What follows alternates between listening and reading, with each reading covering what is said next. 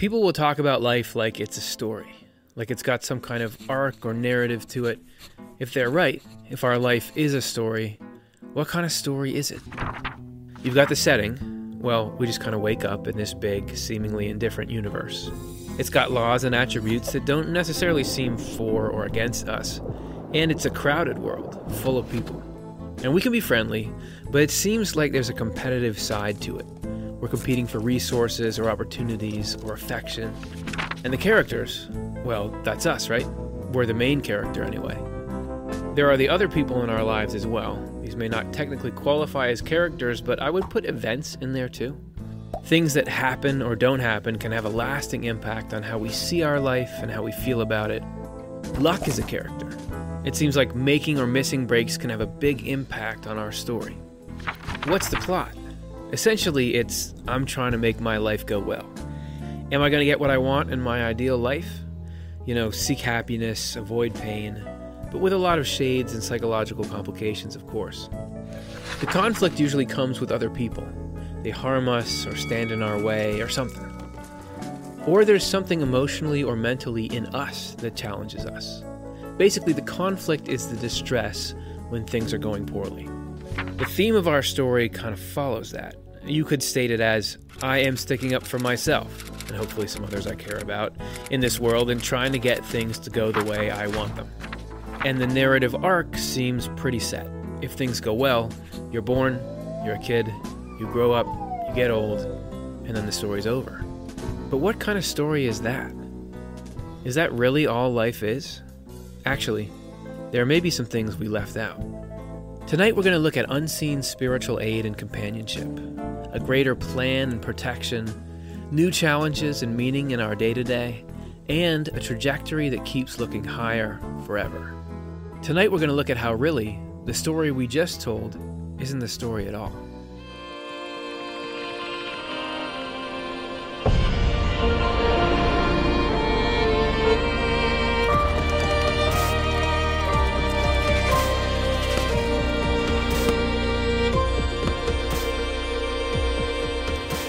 Of all the questions that we could ask, what's the most fundamental one?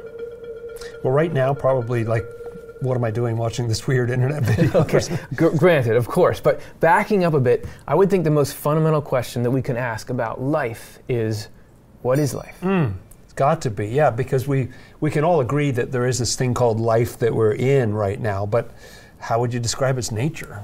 And you could try to reduce that question to mechanics. What is life? As in, what's it composed of? How do those pieces interact? Sort of the systematic nature of life. But you could also ask, and I think this could even be the more important question, what's the emotional nature of life? Do you know what I mean? I think so.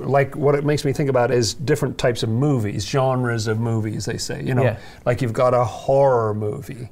And in a horror movie, you may have elements that have to do with love or friendship or lightheartedness or something like that. But the fact is, something scary is happening. That's the overall story that you're in. Yes, that's exactly what I'm talking about. And if you go way back in time, you've got Greek tragedy for another example of a genre.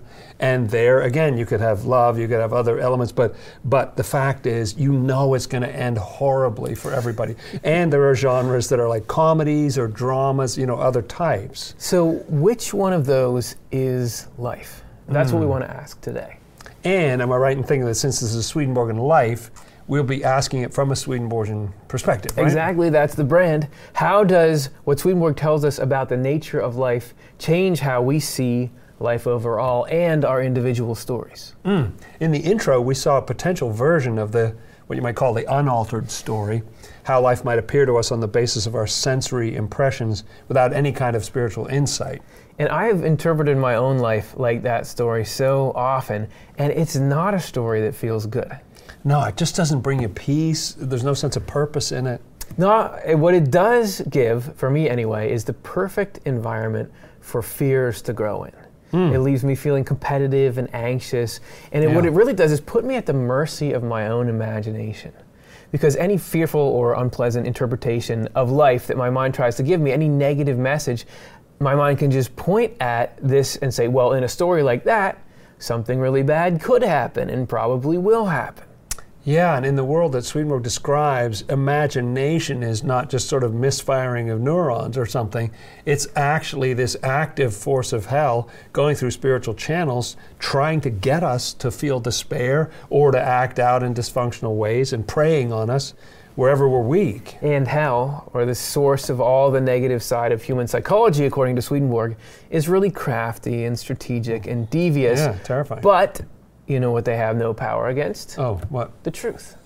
Just seeing things as they really are dispels all that regret and anguish and anxiety, everything that hell is trying to bring to the table. It's striking that hell needs us to believe a false story in order to have any power over us. So let's see what effect it has on our state of mind to replace the way life seems that we saw in the intro with what Swedenborg says is the actual true story of our lives. How does seeing things as they really are change how we see our story and so our experience of life? Should we try this out? Yeah, let's go. And by the way, everybody, we're thinking about 6 elements that go into every kind of story. You have the setting, the characters, the plot, conflict, theme, and narrative arc. When people are writing stories, they think of these elements. When they're evaluating stories, they look at them from this angle. So we could use these to have a look at our lives. But where would you start, do you think? I think let's just start at the beginning. Okay. Let's take each element one by one. But if we first establish where life happens, we can also look at, is it really what we think it is? What life is taking place in says a huge amount about the nature of what it is. Is it some freak accident of physics and we're this thing that emerged against all odds and there's absolutely no template to where we go from here? Just think about the feel of that story. What soundtrack would go with that movie? Right. Are we as individuals just as some stroke of luck that could have just as easily gone a different way? Well, what did you say about it in the intro? Oh, well, I said this. You've got the setting. Well, we just kind of wake up in this big, seemingly indifferent universe. It's got laws and attributes that don't necessarily seem for or against us. And it's a crowded world, full of people. And we can be friendly, but it seems like there's a competitive side to it. We're competing for resources or opportunities or affection. There are so many contrasts with that picture of life that Swedenborg offers. You could say that the setting for us is actually that we're suspended between heaven and hell, that we're on the first stage of a never-ending journey.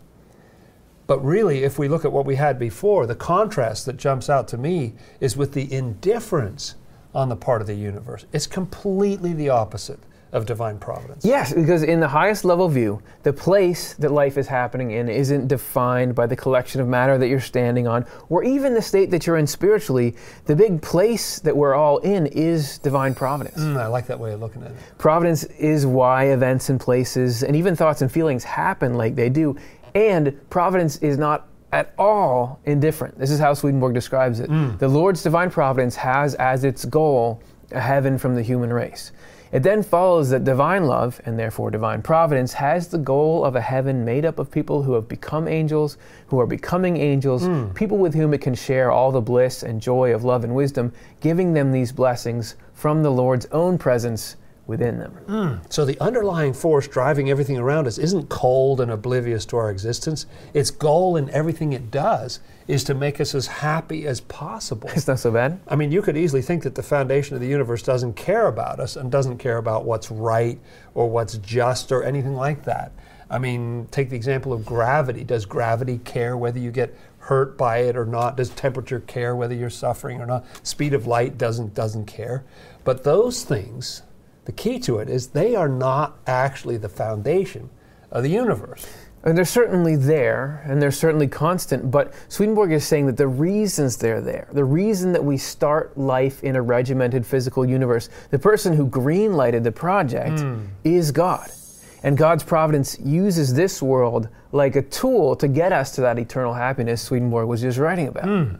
So we go from I'm a small creature in a huge world at the mercy of its whims to bring me either great joy or great suffering or something in between, to life itself is working as hard as it can to make me as happy as I can be forever. Now that's not such a subtle change, huh? It sounds like a whole different genre of story, right? Yeah, that's right. And I don't know about you, I would rather see myself in that second story than the first. It seems more like the kind of story a being with unlimited divine love and wisdom would write. And that's just with us changing our perspective on one of the story elements. Yeah, that's right. We've got all the other elements of storytelling to look at. So should we get started at that?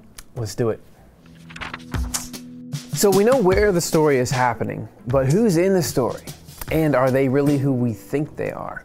This is what we said in the original story. And the characters, well, that's us, right? We're the main character anyway. There are the other people in our lives as well. These may not technically qualify as characters, but I would put events in there too. Things that happen or don't happen can have a lasting impact on how we see our life and how we feel about it. Luck is a character. It seems like making or missing breaks can have a big impact on our story. Very well said, Curtis. Okay, so maybe this isn't exactly how you would frame your story, but hopefully you're seeing some commonalities, that there's some truth to the fact that at times we default to a mindset like this. We sometimes see life as this kind of story, but that's totally wrong. It's garbage. Let me walk you through where Swedenborg's view of reality says that this one is false, which is good news, by the way, because I don't know about you, but seeing life in this way has caused me a ton of unnecessary suffering. First, events and luck. Isn't it the easiest thing to look back in life and be haunted by what ifs? What if I had said something different or done something different? Couldn't I be somewhere so much better? Have I missed out on something? Have I failed? Nope, because you can't miss out on something. You're being taken care of much more carefully than that. The happenings that we call events and luck aren't really these isolated, arbitrary things. We just learned in the last section, right? That's divine providence. That is, even though, it's a winding route, there's a conveyor belt taking us as far up into happiness as we'll possibly let it take us. In fact, we did a whole show on how providence is wrapped up, even in the minutiae of things like luck. If you want to check it out, it's right here. But what about the rest of all that stuff? Is that right? I mean, are those the characters? Well, we're certainly a character, and yeah, other people are too, but what strikes me about this isn't what's wrong with what's there, but what isn't there. What's going on here with people on Earth is, in a lot of ways, the least exciting part of the story. Like, for example, God. And in particular, I want to look at just how involved God is in the story of our life. The state of rebirth for each of the senses, and for every attribute on the earthly plane, and for every attribute on the rational plane as well, has its progression from beginning to end. When it reaches the end, it starts all over, beginning with the final stage reached in the earlier state, and continuing to a further goal, and so on. Eventually, the pattern switches, and what had been last becomes first. These advances and developments are unending in people who are being reborn, stretching from their infancy all the way to the end of their life in the world and beyond to eternity. Yet the process can never regenerate us to the point where we may be called perfect in any way. The elements needing rebirth on our rational and earthly planes are numerous and even limitless, and each of them has unlimited offshoots or advances and developments, reaching both deeper inside and further outside. We are completely unaware of this, but the Lord knows absolutely all of it and provides for it every moment. If you let up for just a second, all development would be disrupted. What comes first looks to what comes next in an unbroken chain and produces a series of consequences to eternity. Divine foresight and providence clearly covers the very smallest details then. If it did not, or if it took only a general sort of care, the human race would perish. Just look at how much involvement God has in our life's trajectory, and that God is constantly steering around these unseen obstacles that would obliterate us if He didn't. It's really like, that's the story. If you're just paying attention to, today on my way home, there was a lot of traffic, it was annoying, it's like we're missing the headline of life. Also, here in our picture, we're missing the two major groups of characters that make up the title of Swedenborg's most popular book, Heaven and Hell. And while those are characters on their own, and obviously hell is constantly trying to destroy us, I say obviously for Swedenborg readers, heaven is trying to protect and uplift us. What's most fascinating to me is that knowing that heaven and hell exist should dramatically change how we see these other characters, the people in our lives. Swedenborg writes, there are good spirits and evil spirits with every individual. We have our union with heaven through the good spirits and our union with hell through the evil ones. So it's not just that heaven and hell influence our minds, giving us these positive and negative feelings, but they're doing that to everyone else too. So when I encounter somebody and they're shifting moods and their, to me, perhaps strange ways of behaving or interpreting life, I've got to remember they're actually caught up in the middle of the influence from heaven and hell too, and treat them accordingly. And quickly, one more thing about the events in our life. So much of what an event means to us depends on how we interpret that event. So our mechanism of interpretation is very heavily influenced by heaven and hell. Hell is always trying to say, look, that thing, that means something terrible and it's your fault, and why don't you just give up? And heaven is trying to tell you the truth, that everything is going to be all right, everything is going to be okay. That what really matters, despite what seems to be going on in life, is to just push away any impulses to do harmful things to people and to love and cling to what's good and true. That's all you really have to do. So we're part of this vast, vibrant collage of characters, and there's a lot more going on than there seemed to be. So we've really started to see things change here in our perspective on our life story. The environment where the story takes place has been upgraded dramatically, and there's a big shift in who the players are as well. But what about what's actually happening in the story? Let's take a look now at how Swedenborg's perspective changes the plot. As a reminder, here's the default perspective on the plot we offered before. What's the plot? Essentially, it's I'm trying to make my life go well. Am I going to get what I want in my ideal life? Seek happiness, avoid pain, but with a lot of shades and psychological complications, of course. It's kind of a bleak us against the world picture, isn't it? And it seems like our contentment, our feeling of gratification is the focus. Everything is measured by how it works for or against that contentment. But what's the full story? What's really going on here? Well, for starters, it's not us against the world. We're actually hooked up with some potent and surprisingly intimate spiritual help. This is from Secrets of Heaven. Most of all, angels regulate our emotions. What an astonishing thought. Why do they do that? Since these constitute our life and our freedom, angels watch to see whether hells that were not open before open up and exert an influence on us, which happens when we take to some new evil. Now, this is a very important point, which is that it's not that evil can just charge into us on its own whenever it feels like it.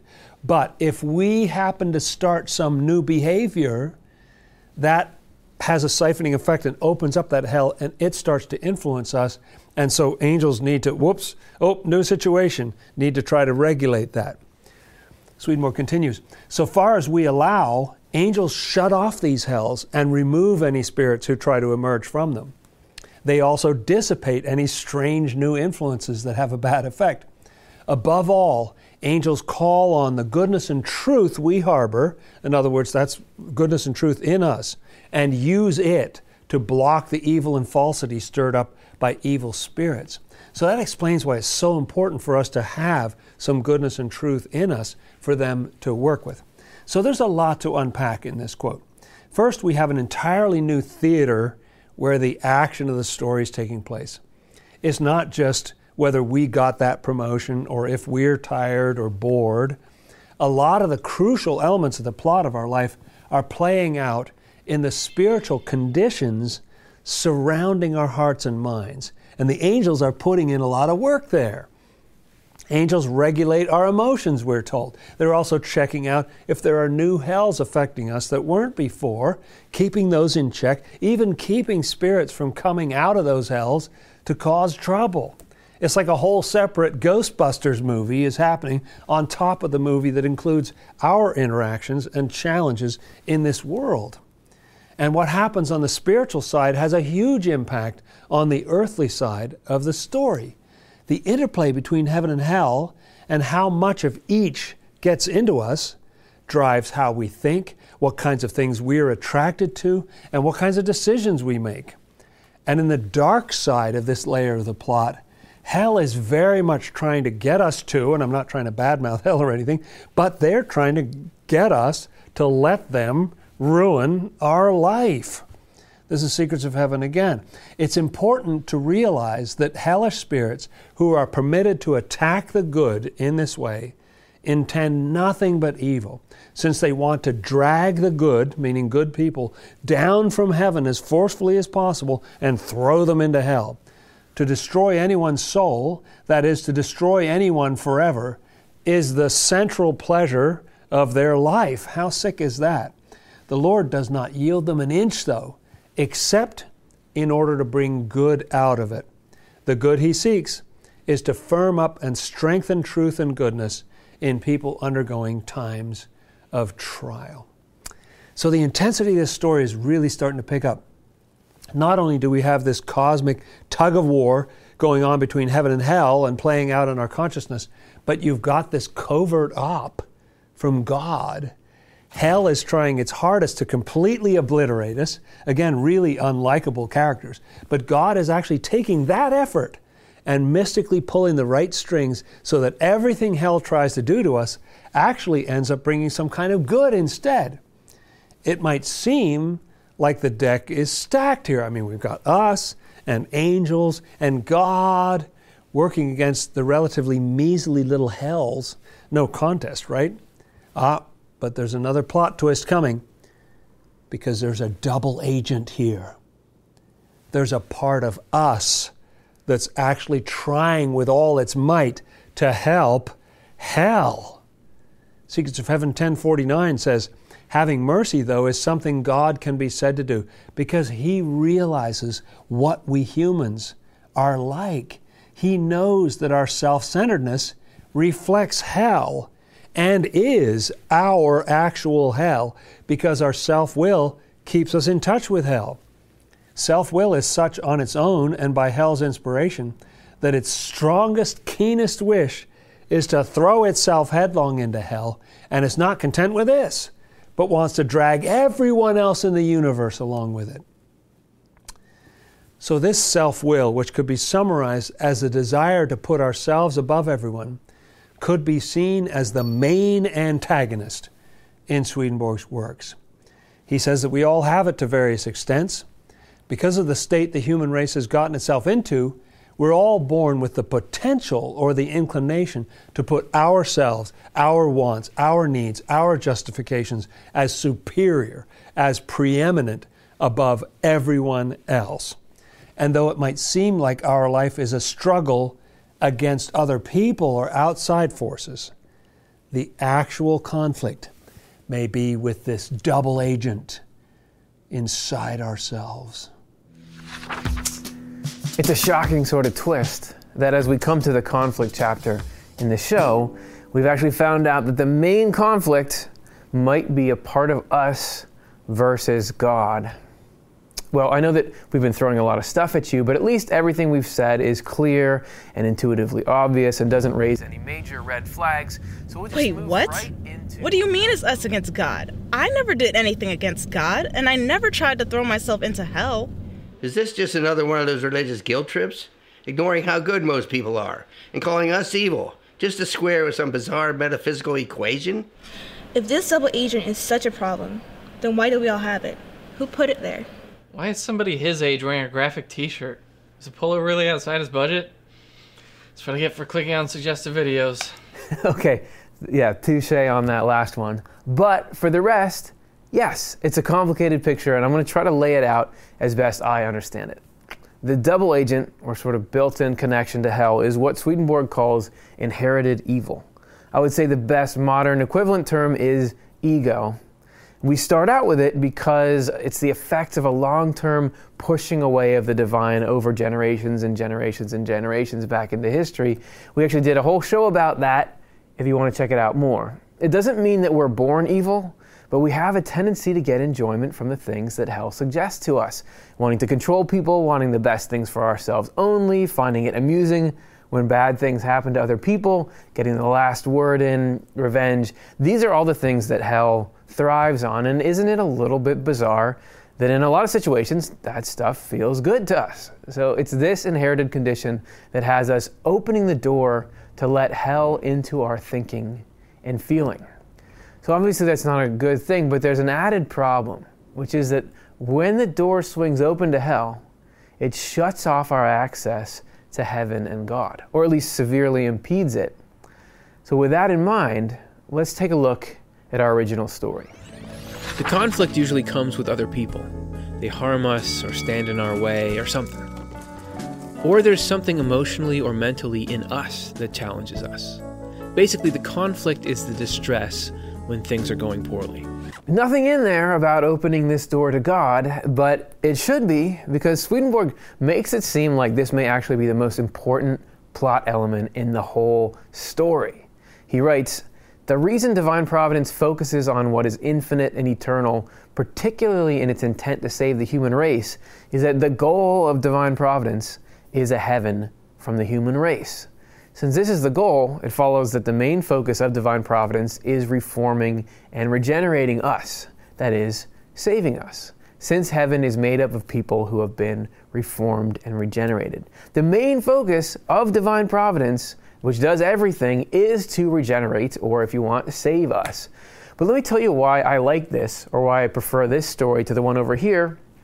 Because if you were to put together a list of things that people value and long for the most, it could read something like this: being loved and appreciated, finding romantic fulfillment, like a soulmate or something equivalent, finding a meaningful purpose in life, and finding a community of people that you really fit in with. Doesn't a lot of the drama in life revolve around, am I going to get these things? Or am I going to miss out? Is there even something like that out there for me? So while it's not guaranteed that we'll get that in this life, Swedenborg says all of that is guaranteed in heaven. You can actually read about how each of those specific things is taken care of in the heavenly setup. Check out his book, Heaven and Hell, for more.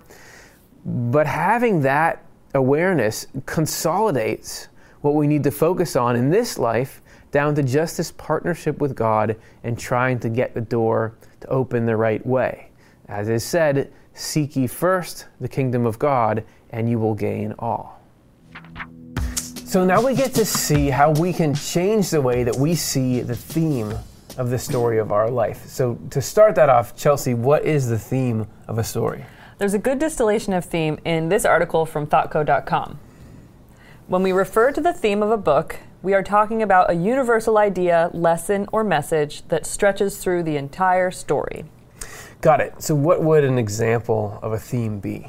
In that article, they give a few common ones: judgment, survival, peace and war, love, heroism, good and evil, circle of life, suffering, deception, coming of age. Right, so it's what's the story really about? Let's see what the theme was in our intro video. The theme of our story kind of follows that. You could state it as, I am sticking up for myself, and hopefully some others I care about, in this world and trying to get things to go the way I want them.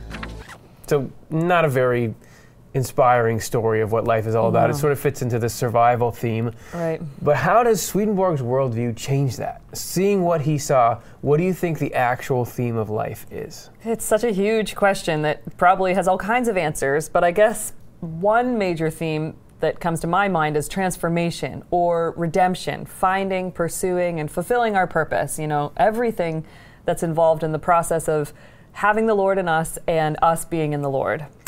Definitely. And branching off from that, celebration comes to my mind. With a grand plan, when we actually see it as it really is just so breathtaking. We have this promise of this level of interdependence, loving interdependence that we as a human race can get into, the happiness that would bring to everyone, in some ways, when you're looking at that, the story becomes, or the theme becomes, wow, this is really awesome. Yeah, but, at the same time, I can't help but recognize, that life just also has so much pain in it. And even in the afterlife Swedenborg describes, not everyone is choosing heaven. So in a way, it's this gritty, real story of love on the one side and genuine freedom on the other, which puts real stakes at play.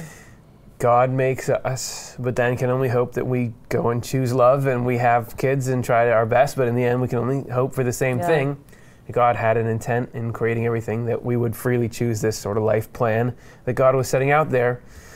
But maybe when you look around at the good, but also the chaos, maybe the theme is letting things go free and the beauty when love does choose to reconnect. Yeah, and that connects to the theme of redemption, I think, because as we've said, God isn't this passive participant even when those stakes are at play. It's really that God is actively engaged in the work of our salvation constantly. So it's really this ongoing rescue story in a lot of ways. I love that rescue because it's both on the cosmic scale where God is trying to save the human race from hell and save us from the inherited evil inside us and all that, but on a really personal level, doesn't finding the truth or finding God rescue us from everything that we're trapped in? All of our fear or depression or grief or hopelessness is the essence of at least this first phase of life captured in that phrase, God will wipe away every tear.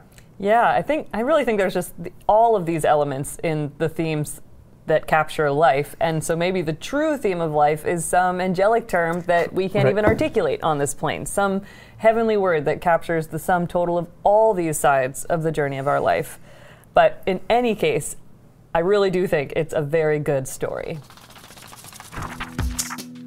So here we are, the last chapter, and we want to know how our new spiritual vision of life changes how we see the narrative arc of our story. We've seen a lot of big changes in this episode, but this one really is a seismic shift. For background, the narrative arc is the scope of the story. How long does it go for? What happens when? All aspiring writers are told that it's important to get this right. And a good narrative arc usually looks something like this. You're going along, things are starting up and they're pretty chill. Then you have the inciting incident, there's rising action as things get more intense. Then it all hits its peak at the climax, and then things start to calm down. We finish up with our resolution, and then that's the end. And without a concept of eternal life, the default is to see our own lives follow a similar arc. Here's how we put it in the intro. And the narrative arc seems pretty set. If things go well, you're born, you're a kid, you grow up, you get old, and then the story's over. And don't we even tend to assign the same timing? Oh, the peak is when you're young, in high school. Any story needs to progress like this because every story's got an end to it, right? Except Swedenborg says the stories of our lives don't end, right? It's amazing, but to truly capture what we're told about the actual arc of our story, you'd need a chart that looks more like this. Two things about this. First, no, it doesn't end. We're showing a cutoff point here because we've got a finite amount of space on the screen, but you could scale it out forever. And second, even if life goes on forever, you could just have a straight line or a little wiggly line that goes up and down but returns to the same level instead. And this upward curve isn't a given. There have been plenty of religious views that describe a static afterlife, where maybe you get a big joy jump when you come in, but that's where you stay in a perpetual state of glorifying God or some other heavenly activity. Okay, so what is Swedenborg saying? Well, he paints this almost unbelievable picture of not just love and wisdom and joy and peace, but a never-ending increase of those things. And if you want to see a little more about that, check out our episode, The Heaven Project. We as angels, he says, aren't static at all. We keep learning, growing, and coming into greater and greater, more and more meaningful states of heavenly peace and joy. Wow. There's some little ups and downs in there, right? Well, sure, he describes challenges that you go through and everything, but everything, the whole main sweep of it, is building. It goes up and up. One way you could put it is that the arc of the story is always, there are big things ahead. Because no matter what point we pick on this line, no matter how amazing things already are, the really good stuff is just around the corner. Okay, I'm sold. And that's a story that I wouldn't mind living out. We've been talking about how concepts from Swedenborg's books change the story of life, but we especially value learning how these ideas change the story for all of you out there in a personal way. Here are just a few of the many comments from viewers we've received. The first one from YouTube, under the show How to Deal with Evil Spirits. I have had entanglements with evil forces my whole life. Somehow I came in with these things. This is information I really need to understand to empower me against them. Many thanks for the work you do. You probably help way more people than you know. Empowerment is the key idea in there. We've heard from so many people that knowing about the influences of evil spirits in the mind changes the whole story. Instead of identifying with what comes into our heads, we become observers who can choose how to respond. Here's a comment from Facebook. I am so happy to have found Off the Left Eye. I was looking for help with my son's passing away and found it on YouTube. It has helped me to believe that I will be with him one day. When I miss him, I turn to an episode, and it helps me understand what my son is going through in the afterlife. Thank you so much for all you do and for the beautiful videos. It's beyond heartbreaking to believe that when someone you love dies, that is the end of your story with them. To know that the story continues changes everything. The time apart becomes a relatively short chapter in an eternal relationship because love is eternal. I'll share one more comment from YouTube under the show 7 Laws of Divine Providence. Your show and the ways that you teach this stuff have finally helped me to see that God is good and humanity is good, and I can let go of the doubt about that now. Because I used to wonder about all the bad stuff that hurts. I wonder more about the goodness inside of me now, not just the bad. Your show and your work have changed my life, and I just cannot thank God enough for this channel. There's so much agony in only seeing life from a surface perspective, but to make a shift and trust in the deeper eternal story can bring an inner peace no matter what is going on externally. That's why we want to offer these ideas on this channel, to support a positive change in people's perspectives and lives. Well, with everything we've learned tonight, let's retell that story. But instead of this time of telling the story of the way things seem, let's look at the story of the way things really are. So what's our story really like? Well, we know that we're all born into and will forever be cared for by divine providence, which is the unseen hand of total love and wisdom guiding us toward as much lasting happiness as is possible. It's a big universe. We got people and spirits and angels, and not everyone is friendly, but the good never leave our side. They're watching us, guiding us, and they're always reaching out to be received. Even the seemingly random things that happen end up working for good. While we might feel small in the grand scheme, the day-to-day steps that we take to turn away from what's harmful and toward what's loving can actually tip the balance in the struggle between heaven and hell in our hearts and minds. And if we make that connection to God a priority, we can find that the work on our spiritual growth will bring all the good things we've been longing for into our lives. It's a story about love and trust, hope after despair, and the realization of something that's almost too good to be true. And it's a story that no matter how good it gets, the best is still yet to come. We want the ideas and insights we cover to be available for free to anyone, anytime they need them. That's why we offer Swedenborg's books as free downloads on Swedenborg.com, and we share all the content on our Off the Left Eye YouTube channel with no paywall or ads.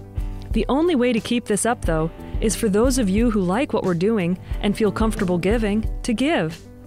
If the idea of helping others have easy access to the content we produce feels meaningful to you, please consider supporting this cause with a donation. You can go to otle.causevox.com and follow the prompts to give a one-time or recurring donation. We'd be honored to have you become part of our growing community of supporters who help these ideas reach and nourish thousands of people every week around the globe. Give if you can, receive if you need. If we cycle through this way, in the end, everybody wins.